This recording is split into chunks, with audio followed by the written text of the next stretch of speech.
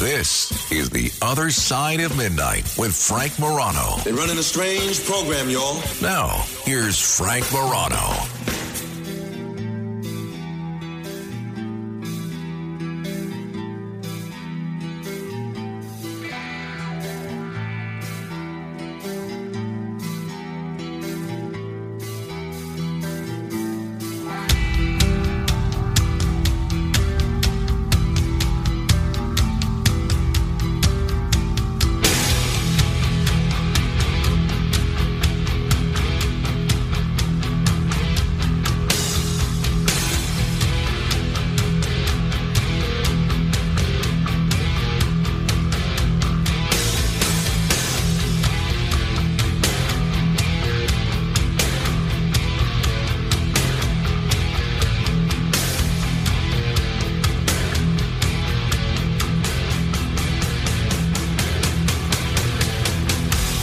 We've talked a little bit about what to do with your remains when you die.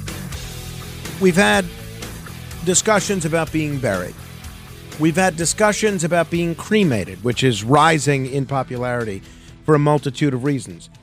We've had discussions about human composting, which is becoming legal in more and more states, which my wife now wants to do, apparently. One of the things that we haven't discussed in a while is something very creative, very futuristic, that is sending your remains to space. Well, after an 8-month delay, a rocket will finally release into deep space the remains of 330 people from all walks of life, including, this is real, it's not a joke, not shtick, including George Washington, former president of the United States. All in all, there's 4 presidents there. I believe it's Washington, Kennedy, Eisenhower, and Reagan. And Star Trek creator Gene Roddenberry. The Texas-based company that's doing this, they're launching today. Actually, they're launching in 10 minutes from Cape Canaveral in Florida. Unless there's been any delay, we'll look at that. This marks the first time, 10 minutes from now, human remains will be released on the moon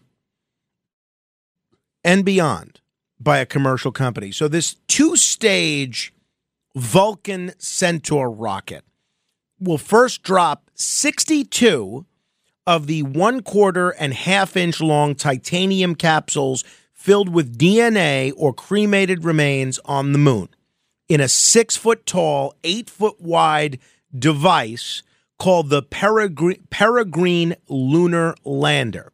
It's going to become essentially a permanent memorial on the moon. The spaceship will then take the remaining 268 capsules over 185 million miles into deep space where they will orbit the sun forever. That's the word, according to the CEO of this company, Charles Chafer. The celestial payload is going to be filled with all sorts of luminaries. So as I mentioned, Eisenhower, Kennedy, Washington, Reagan. An anonymous donor contributed hair samples from those former presidents. There will also be partial remains of late Star Trek cast members, Nichelle Nichols, who played Lieutenant Uhura, James Doohan, who played Scotty, and DeForest Kelley, who obviously played Dr. McCoy. The mission is also going to send the show's mastermind, Gene Roddenberry, and his wife and actress, Majel Barrett Roddenberry, into deep space. Now, if you're a Star Trek fan and you know this, then just pardon me. But Majel Barrett Roddenberry is really an incredible part of Star Trek history. She's the voice of the computer on the original series and on The Next Generation. I mean, you think of how often you hear the computer's voice and how integral that is. And she also was the voice of the computer in several of the films. But she was the original first officer, number 1, in the original Star Trek pilot with Jeffrey Hunter, The Cage, which is really quite good. I mean, I think ultimately Shatner's a better captain, but it was a good pilot. I mean, there's a reason that NBC had them produce a second pilot.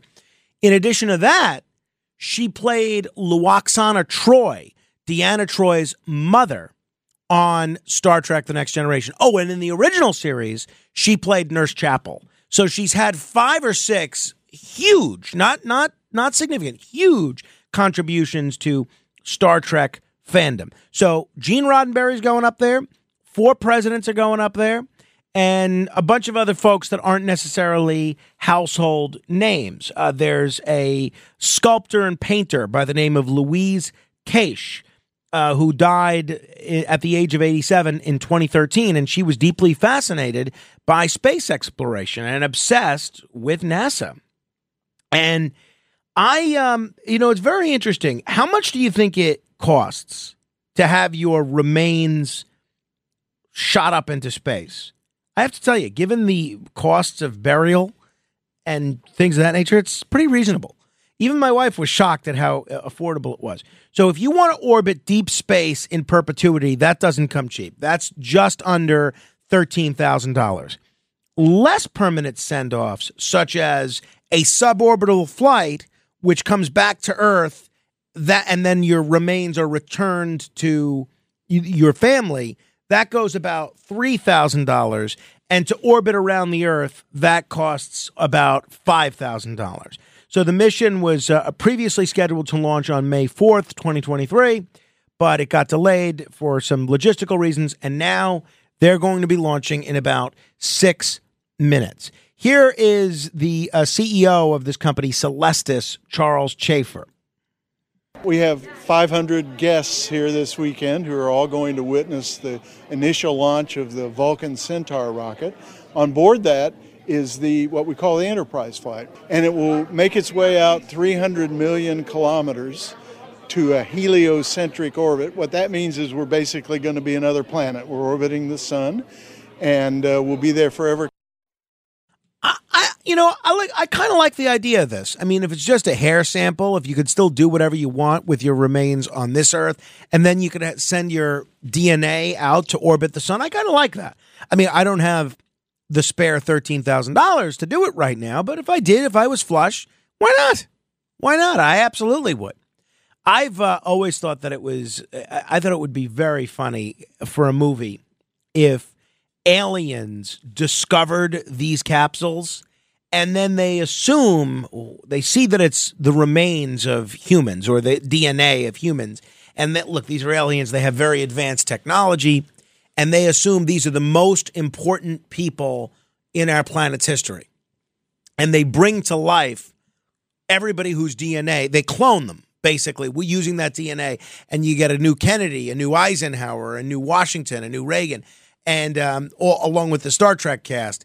And then all of a sudden, using the alien technology, the presidents try to come back to Earth and regain their power. I tried to have ChatGPT write a fun version of this, either as a short story or a movie, and I have to be honest, they were all kind of lame. It's not even worth repeating, but I wish somebody would do that, a human rather than AI. So I thought, so that's kind of cool. I think that's kind of cool. Would you want to have your remains go to space? Why or why not? 800-848-9222, 800-848-9222. Now, there's a little bit of a problem. The Navajo Nation, yes, the American Indians, they're trying to ground this. And look, at this point, it looks like they've been unsuccessful because this is scheduled to launch in 4 minutes. But the Navajo Nation is trying to ground the first commercial burials in space. Why?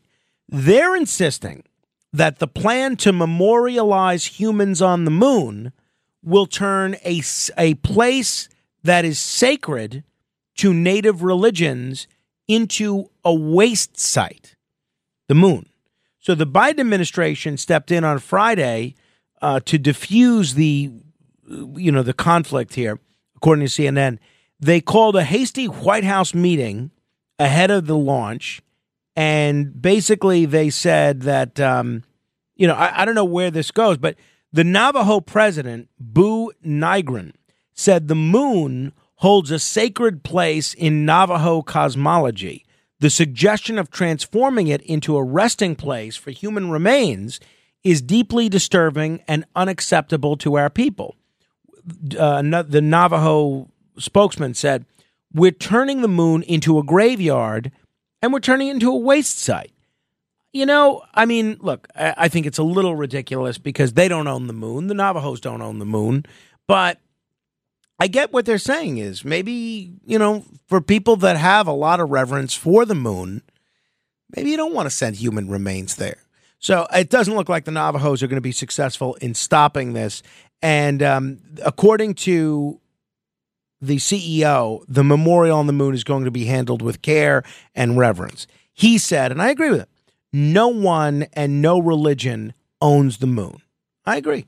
But so you're going to have the 6'8", the 6 foot tall, 8 foot wide lunar lander dropping 62 sets of human remains packed separately in these titanium capsules. So I'm curious if this is something you'd want to do.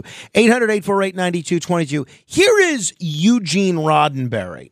He's the son of Gene Roddenberry and Majel Barrett Roddenberry, talking about how his parents are really going to the final frontier. My mother made Charles promise that when she passes, she wanted her ashes and my father's together to not just go up and orbit, but to be launched out into space. So finally, Gene Roddenberry, the creator of Star Trek, would truly go where no one had gone before. Is that something you'd want to do? I don't know. Look, I wouldn't spend $13,000 for it. But if I got to go for free, as it sounds like Gene and Majel Barrett Roddenberry got to go, why not? And I'm also curious what you make of the attempts by the Navajo Nation demanding that NASA stop this launch, bringing human remains to the moon. Honestly, I don't see anything to it. I don't see how they can try to claim, again, they're not saying they own the moon, but they're saying the moon is sacred to them, which I get. But come on, it's everybody's moon. My moon, your moon, everybody's moon. You can't just stop people from littering it with human remains, right? If anybody disagrees, by the way, we'll put you to the front of the line. 800-848-9222, 800-848-9222. You know, it'll be something if this does get cheaper, and it'll be something if this becomes far more common. So right now, these people that are doing this today, right now actually, they're the only people that have had their remains shot into space that we're aware of. Putting aside Spock in Star Trek II, The Wrath of Khan. And we saw how that worked out for him. But putting aside the fictional portrayals, this could be, in the near future, very affordable. Would you want to get shot there? And what's going to happen? You know, we've already chronicled the issues with space junk. I'm wondering if you're going to see space get littered with the remains of people living on this planet.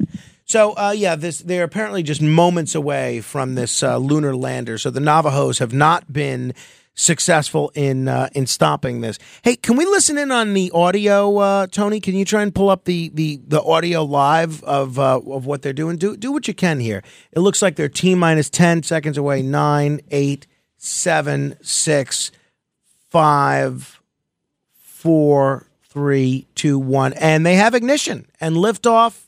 And the first United Launch Alliance Vulcan rocket, launching a new era in space, has launched a flight to the moon and beyond with human remains and all. Let me know if we're able to give a listen to any of this. I don't know if NASA has any of this on their website. I love space launches like this. I love being on the air while they're going on. But I think it's a really neat thing. Again, I wouldn't spend $13,000 for it, but if I got to do it for free, why not? So this is the lunar lander has launched, and it is on its way to the moon, and all indications are things are going okay. There's good hydraulic pressure on both engines, and everything is looking good. By the way, Dr. Sky is going to be here on Wednesday morning, so we'll get into this in a little bit with him as well. Norman in Brooklyn, do you want your remains launched into space? No, Frank, I don't. I don't want my remains launched into space. I don't want it being put in the ground, and I generally don't want it to be burned up unnecessarily.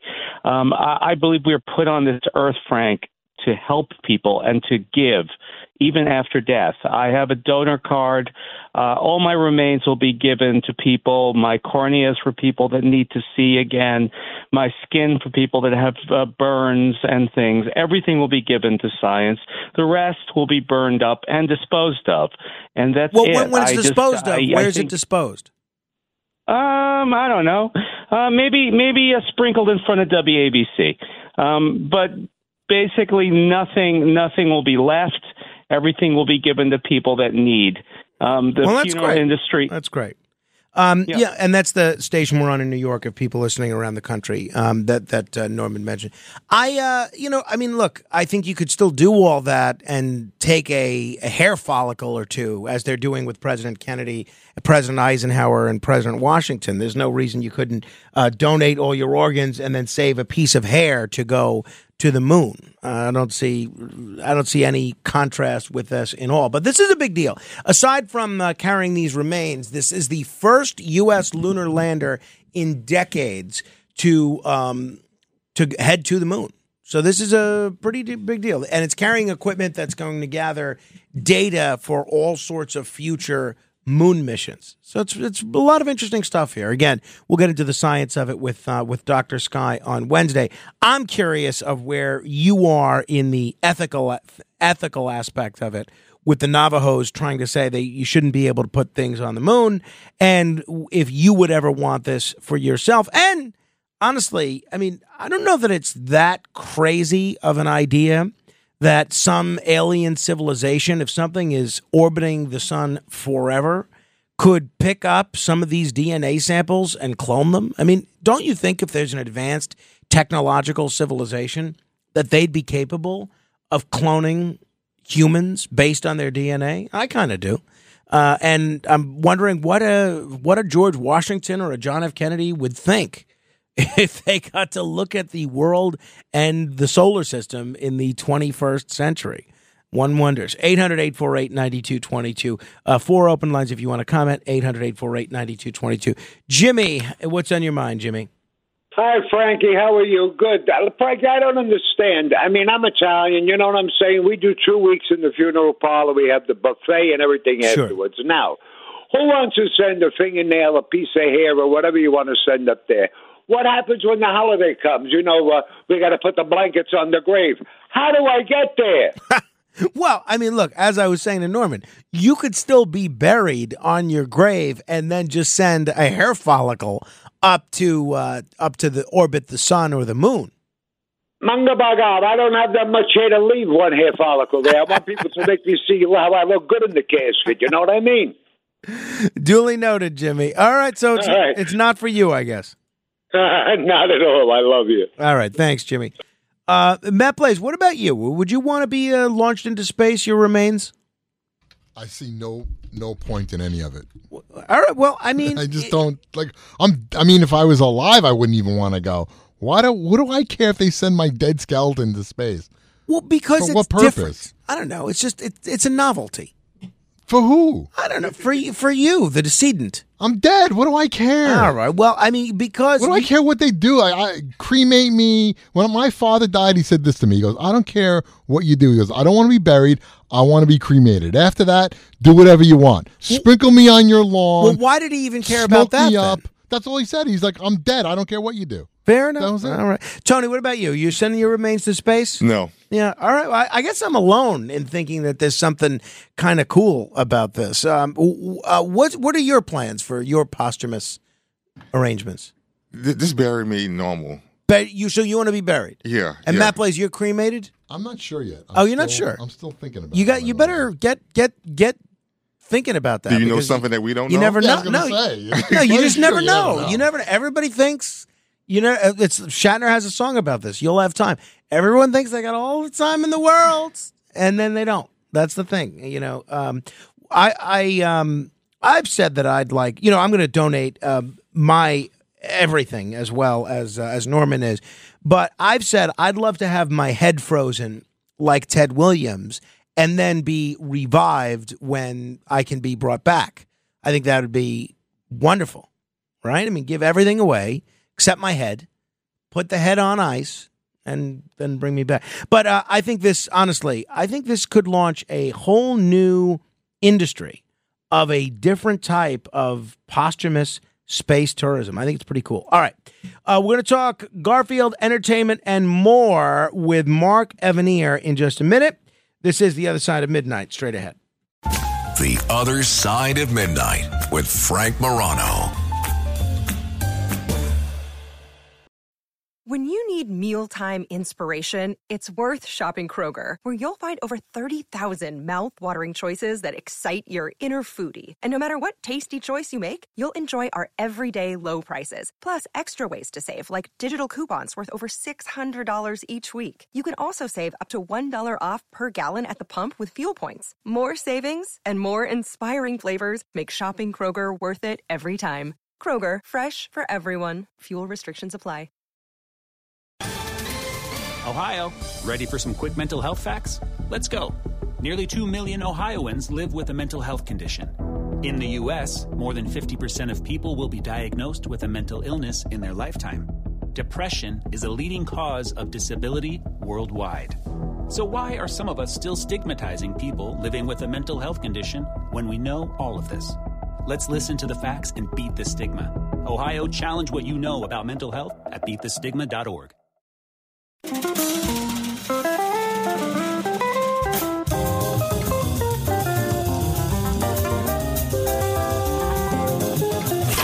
It's The Other Side of Midnight with Frank Morano.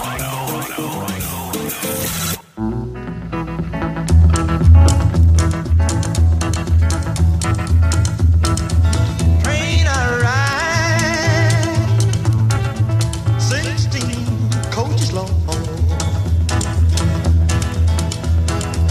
Train I ride, 16 coaches long. Well, that long black train got my baby and gone. Train, coming round the bend. This is Mystery Train by the great Elvis Presley. Today would have been his birthday. We'll chat a little bit more about Elvis a little bit later.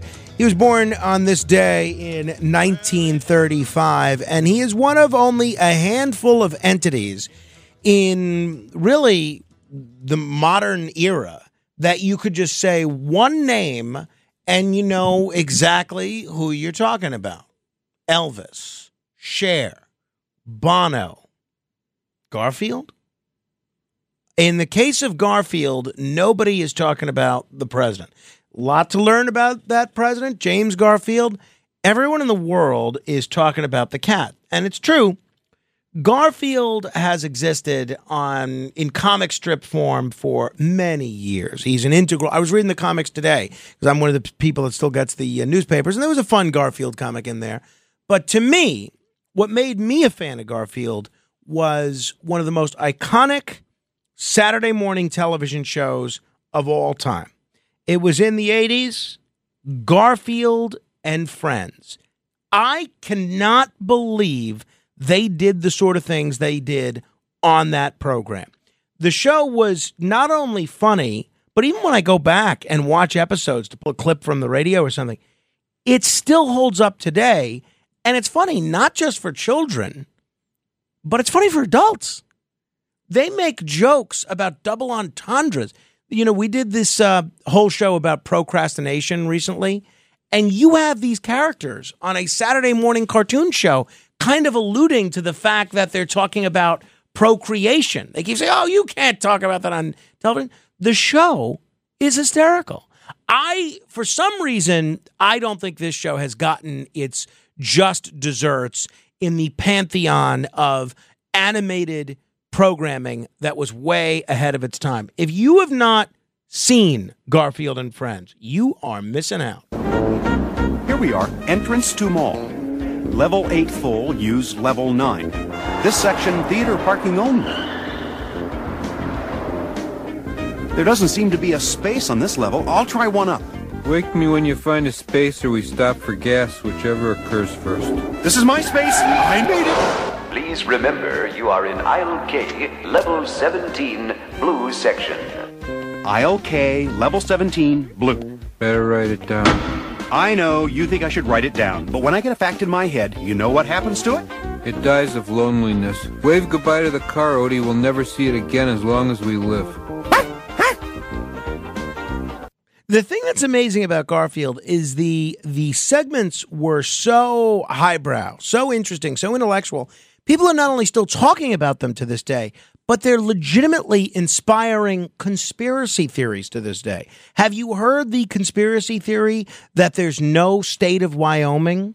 Well, that is, and I'm not joking here, that is a conspiracy theory that was born out of an episode of Garfield. I am just thrilled to be joined by Mark Evanier. He is a comic book and television writing legend, known for his work on many different comics, many different TV programs, including, though, the animated television series Garfield and Friends. Mark, it's great to have you on the program. Thanks for staying up late with us. Thank you for pronouncing my last name correctly. You're the first person who ever interviewed me on the radio who did. Well, hey, Mark, I get paid the big bucks for a reason. You see, I mean, I'm no amateur here. I mean, all right. Now, the tricky part is I almost called you Mayerk. I almost mispronounced your first name. That was the tricky thing. Hey, Mark, so for people that aren't familiar with your history, I know you grew up in California, one of the rare people to grow up in Los Angeles and then work there professionally. I know your dad worked for the IRS. How do you go from being the son of an IRS man to being a writer? What made you want to be a writer? Well, the problem was my father hated his job. He had the worst job in the world, and he was a Depression-era kid. And a lot of Depression-era kids grew up to take any job you could get because the most important thing was to feed your family and have a paycheck on Friday. And that was the job he got stuck with. So when I was about 6, he sat me down and he said, Mark, I want you to, whatever you want to be in this world, go after anything, do anything you want in this world, as long as you love it. And I said, I think I want to be a writer. And he said, do you have a second choice? And I said, no. And that's where it went. And so I just started writing the thing. I enjoyed writing. And I stumbled into, I grew up on comic books. I read every comic book that ever existed. I had them all memorized. I was watching TV all the time. One of my thrills in my life was I got to work with Bill Hanna and Joe Barbera, who did my favorite cartoon, and with Jay Ward a little bit, who did my favorite cartoons when I was a kid. And I got to work with all the voice actors in those shows later on. Quite a few of them were on Garfield and Friends. I kept hiring people who did the cartoons of my childhood to do voices on the show that I was voice directing. You also did a lot of live action television as well, right? Didn't you write for Welcome Back, Kotter, among other shows? I wrote for Welcome Back, Kotter. I wrote for Love Boat. I wrote for the only unsuccessful sitcom that Bob Newhart ever did. I wrote an awful lot of variety shows. I wrote a lot of different. I just kind of would run around, and whenever people wanted me to write, I'd write. And when I originally wanted to be a writer, I didn't really know what I wanted to be a writer of because there were a lot of options. And I thought, well, I'll settle for comic books or cartoons or live action TV or any of those things. And I eventually got to do all of them. And I had never thought that was possible. But when I was a very young man, I was taken to see an episode of the Dick Van Dyke Show being filmed live in front of an audience. And I said, I want to do that. I want to be involved in a TV show. And 12 years later, I was story editor on Welcome Back, Kotter, and I went, oh my God, I made it. Very strange. As obviously as I alluded to, the show Garfield and Friends has a special place in my heart. How did you come to be involved with Garfield? I wrote a lot of different cartoon shows for Saturday morning, and I was writing a lot for CBS, and they had me writing a pilot for a Michael Jackson cartoon show. This is back when he was kid-friendly the right way. And the show wasn't working out. I had to meet with Michael Jackson and discuss this with him, and I finally said, this show will never work. And I basically moonwalked off the whole project. And I owed CBS some money because I quit this show, and they said, instead of paying us back, we'd like you to write a pilot for a Garfield cartoon show for us. And I said, well, really, you want me to go meet with Jim Davis and talk about the strip? Because I love the comic strip. They said, no, just write us a script. Because at that point, the Garfield primetime animated specials were very successful. Garfield had a very high profile, and he was one of the few characters that had a very high rating with kids. They have this thing called the TVQ, where they measure, how things. And he was one of the very few characters in the world that wasn't owned by Warner Brothers or Disney or one of the big conglomerates. He was available theoretically, but Jim Davis wouldn't do a Saturday morning show because Jim didn't think that anyone but he could write the character, and he didn't have time to write 13 half hours a season of that. So they said, if we can find a writer that you like, will you let us do it? And he said, yeah, skeptically. So CBS commissioned this script from me. They sent it to Jim. And one day I get this call from Jim Davis saying, I guess somebody else is going to write Garfield the way I want it written. And and he agreed to do the show as long as I wrote all of them. Oh, really? That was part of the contract, yeah. I had to write all of the show episodes. Well, so I was just going to ask you about that, because obviously Jim Davis created Garfield as a comic strip character, and then you're going in another direction, putting him on television as a television character. How do you know that you're not going to, or how does he know, I guess, that you're not going to take Garfield, the character, in a very different place than where he's taking him in the comic strip? Was there any kind of collaboration with stories or anything like that? Well, Jim had done these primetime specials, some of which won Emmys. They were very acclaimed, and he wrote those. So I had a template for how to do Garfield animation that he had set up. Then they flew me back to Muncie, Indiana, where Garfield headquarters were located, and Jim and I met and sat and talked for a couple of days about things and ideas and things. And then I started writing scripts, and I sent them to him, and he okayed this one, and he okayed this one. And after a little while, he said, hey, don't bother even sending me the scripts anymore. Just go ahead and do it. It was clicking so perfectly with what he wanted. One of those, I worked for a lot of people where we never connected. Stephen Sondheim used to say the most important thing on any Broadway show is that everybody's doing the same show. Make sure everyone had the same, going for the same thing. And Jim suddenly decided that we were going for the same thing. And so I did 7 seasons of this show. And CBS left us alone. There were almost, you hear all these stories about the standards and practices people and the pressure groups ruining Saturday morning television. And that was true when I worked for Hanna-Barbera before that. It was true when I worked for Ruby Spears before that. It was true when I worked for a lot of other cartoon studios. But on the Garfield show, CBS just said, do whatever you want, and they let us go. And I got no notes for 7 seasons. Why did the series end? I thought that could have the same kind of durability that a primetime animated series like, say, The Simpsons or Family Guy would. Why did it end after 7 seasons? Well, the contract on a show like that, I don't know if they still do them that way, but that contract said that every season they had to pay more for the show and more for the show and more. The price went up every year. And at some point we had, I think it was 121 half hours, and they were about to put them into syndication.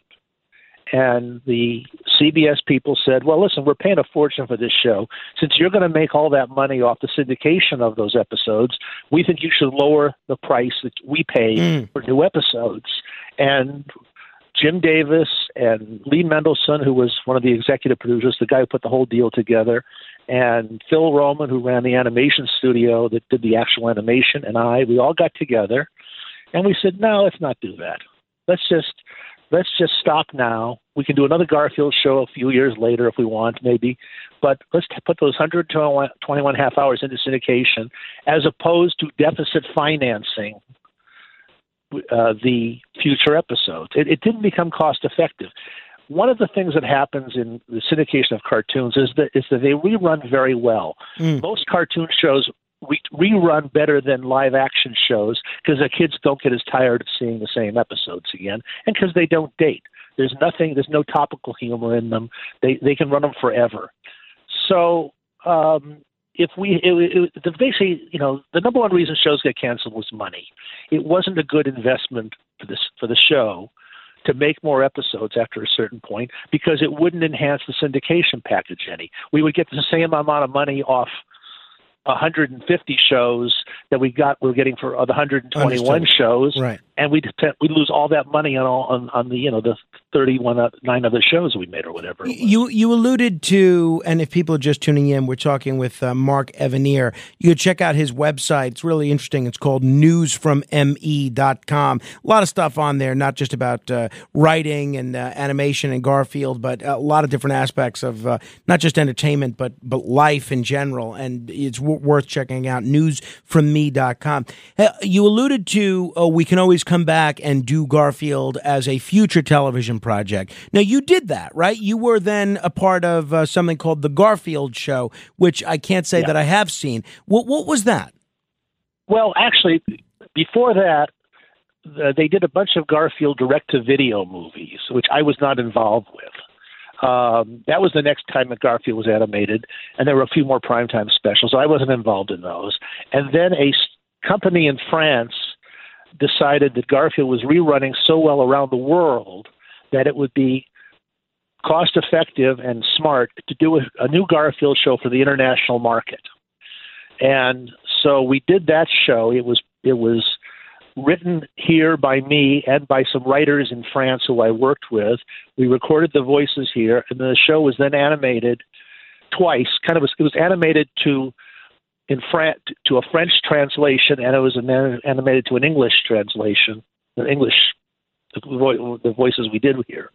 And it was sold all over the world, and countries all over the world had their option of either taking the French version and subtitling it, taking the English version and subtitling it, or redubbing the episode for their own native language. So it was barely on in America, but it was a big show around the world. Wow. And we did like 200 half hours of that, which I voice directed and story edited, and I was listed as a producer on it, although I did the same thing I always did when I wasn't listed as a producer. And that show was a little different because, first of all, we had to do it for the international market. So there's a lot of stuff we couldn't do. I had much more freedom just doing it for America because, suddenly I can't use puns. I can't use sports. I can't use American holidays. I can't use references to things that are very American. And also because in the interim, we'd lost Lorenzo Music, who was the voice of Garfield on Garfield or Friends. Lorenzo had passed away. And we had a few other cast replacements also over the years. And also the French people, understandably, since they were funding the show, had certain elements they wanted in the show. So it's a fun show. I preferred Garfield and Friends. Oh, I mean, that's, come on. I can't imagine anything compares to that. I mean, Garfield and Friends is the measure by which all other animated Saturday morning cartoons can be measured. No, it isn't. No, it isn't. I appreciate the compliment, but I disagree with Saturday morning shows. You know what? I don't agree with you because, I mean, and not to disparage any other shows that you worked on, but a lot of Saturday morning cartoons, they're more corny than clever. They're not entertaining for anyone who's, I don't know, over the age of 7, at least in my experience trying to watch them. Garfield and Friends does transcend age. You alluded to the music. You do have these great musical numbers. The Abu Dhabi song, which I still play on the radio. You have these great sketches. Oh, I guess I'd do some ASCAP money. I wrote that song. Okay. No, I wasn't necessarily disparaging the other shows I worked on. The other show before Garfield Friends, I worked on a lot of different shows, and the pride I took in those shows was these came out pretty good considering all the obstacles we had. In other words, no, this was not the show I would have done if I had complete freedom, but it was when we managed to overcome a lot of the negatives.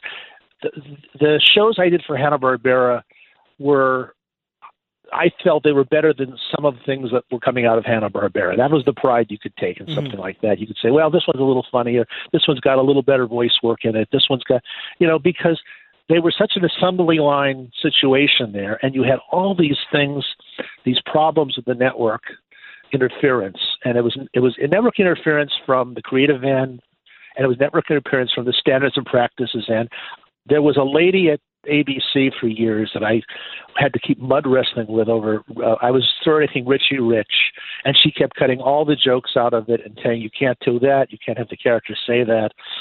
And usually the standards and practices people were just like, "Hey, we're just umpires. We don't make the rules. We just enforce them." This woman was making the rules, and she was on a holy crusade to launder Saturday morning television the way she felt it should be for the tiniest kids. It wasn't that she wasn't even. She was upset if we were aiming at 10-year-olds. She wanted us to aim at 7-year-olds, you fight those things. And Garfield was like an oasis for me because, like I said, standards and practices left us alone. Right. So why do you think they left you alone on Garfield, whereas other shows like Richie Rich and others didn't get that same degree of freedom? What was so special about Garfield? Well, in this case, it wasn't just Garfield. CBS had a lady running it at the time named Judy Price, and she's also the person who put on the Muppet Babies show, which was an excellent show. She put on Pee-wee's Playhouse. She put on a Saturday morning show with Richard Pryor that I wrote some episodes for. She put on a lot of stuff. She had a lot of guts. She had a lot of courage. She stood up to these people, and she didn't fold if they got 5 letters of complaint. I mean, you're on the radio. You get nutty letters occasionally, people complaining about things you say. Daily. Imagine what you would do if the people who give you orders, people who hire you, were telling you, well, we got 1 letter, you can't do that anymore. Right. We got 2 letters about this, you can't do that anymore. That's what we were up against on Saturday morning a lot. And because it was for the kids, people were super sensitive, and because there were a few people there who just had this vision of what the television should be, much more educational and wholesome than it is. And Judy didn't care about it. She just wanted to put on shows people wanted to watch. That's wonderful. How refreshing. Are you familiar with that Wyoming doesn't exist conspiracy theory that I alluded to a few minutes ago? Yes. I found out about it fairly recently. I think it's true. I don't think there's no. It was just something that popped into my brain one day, and I picked Wyoming because I realized I'd never met anyone from Wyoming. That was the total thing behind it, and I was just picking something that was ridiculous and outrageous. It's like the defense you hear from some politicians these days. No, I'm not. That's not a lie because I knew no one would believe it. Right. You should have known that wasn't true. So you do believe you're a Wyoming truther. You do believe Wyoming exists. I believe I have since met people from Wyoming. Oh, okay. But at the time, okay. One of the things that I think managed to make that have some legs to it is that Garfield we did a fake TV show on the Garfield show, which Garfield was the host of, and he was saying this idea: if we said it on television, it must be true. Right. Okay. So the announcer I hired to be the announcer for Garfield's little show was Gary Owens, who people all remember as the voice of Space Ghost. He was a great radio personality, and he was the most sincere human being alive. If Gary Owens told you that the moon was made out of oobleck, you would believe him. He just had such a sincere voice, and I think that may have contributed to it. But you go along and you think, well, everyone will understand this as a joke. And every so often, not everybody does. That is incredible. You might be the only person that can answer this question. I guess maybe students of your work can also. But the only person I've talked to that can answer this question, what does the E stand for in Wile E. Coyote?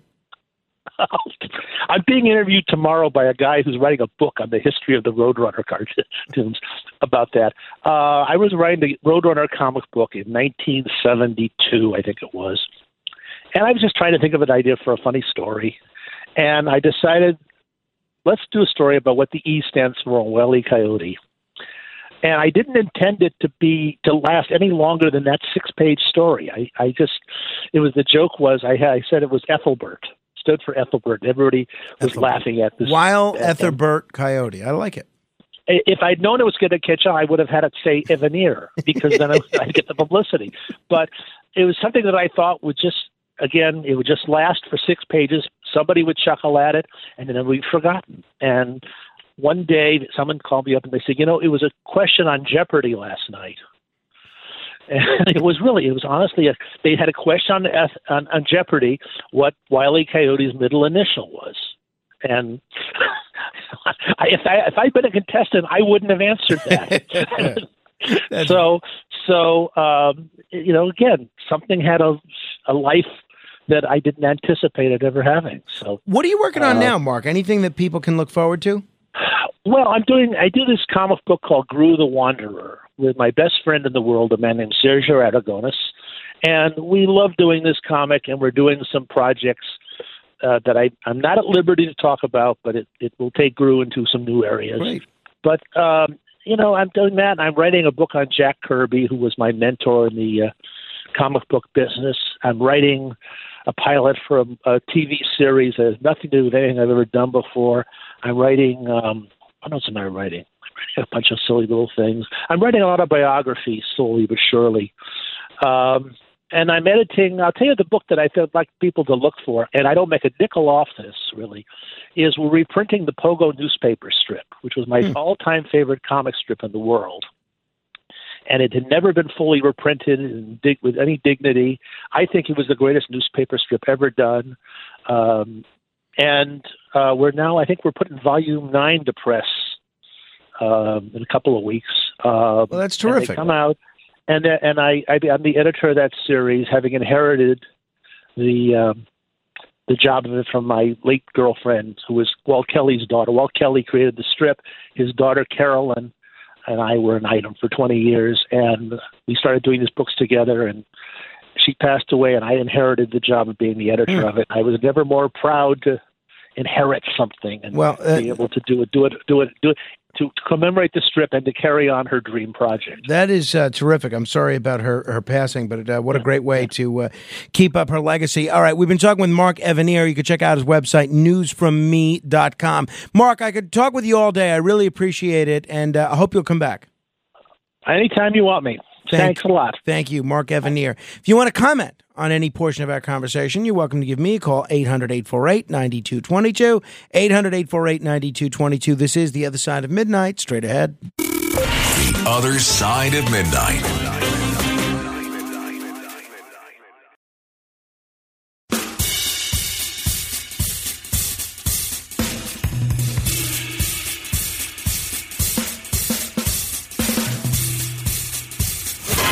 It's The Other Side of Midnight with Frank Morano.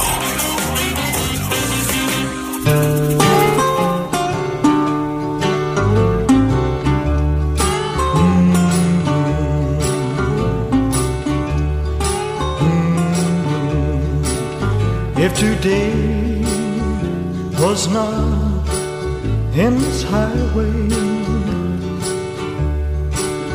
if tonight was not in this trail, if tomorrow wasn't such a long time, then lonesome would mean nothing to me at all. The great Elvis Presley singing Tomorrow is a Long Time. You know, there are so many great Elvis songs. And, you know, that's what's so amazing about Elvis Presley is for somebody that died at such a young age and could have had literally decades worth of hit after hit after hit after that. The incredible volume of music that he left us with in a very short amount of time, it's just staggering. And, you know, you're going to listen to the radio today. You'll hear a lot of great Elvis songs. People play Love Me Tender. People play Heartbreak Hotel. They'll play Jailhouse Rock. They'll play That's All Right with Mama. I try to play the Elvis hits that you don't hear everywhere, especially on his birthday. So I'm a big Elvis fan. In tribute to Elvis, not only have I grown his sideburns, but I have grown his waistline. That's true. So, speaking of sideburns, we took Carmine for his third haircut on Saturday. The first two did not go well. The first two, he cried and was not at all a happy camper. And we've been trying to hype him up for this third haircut for a while now. And he seemed like he was excited about it. Well, not excited, but he kept saying he was going to cry.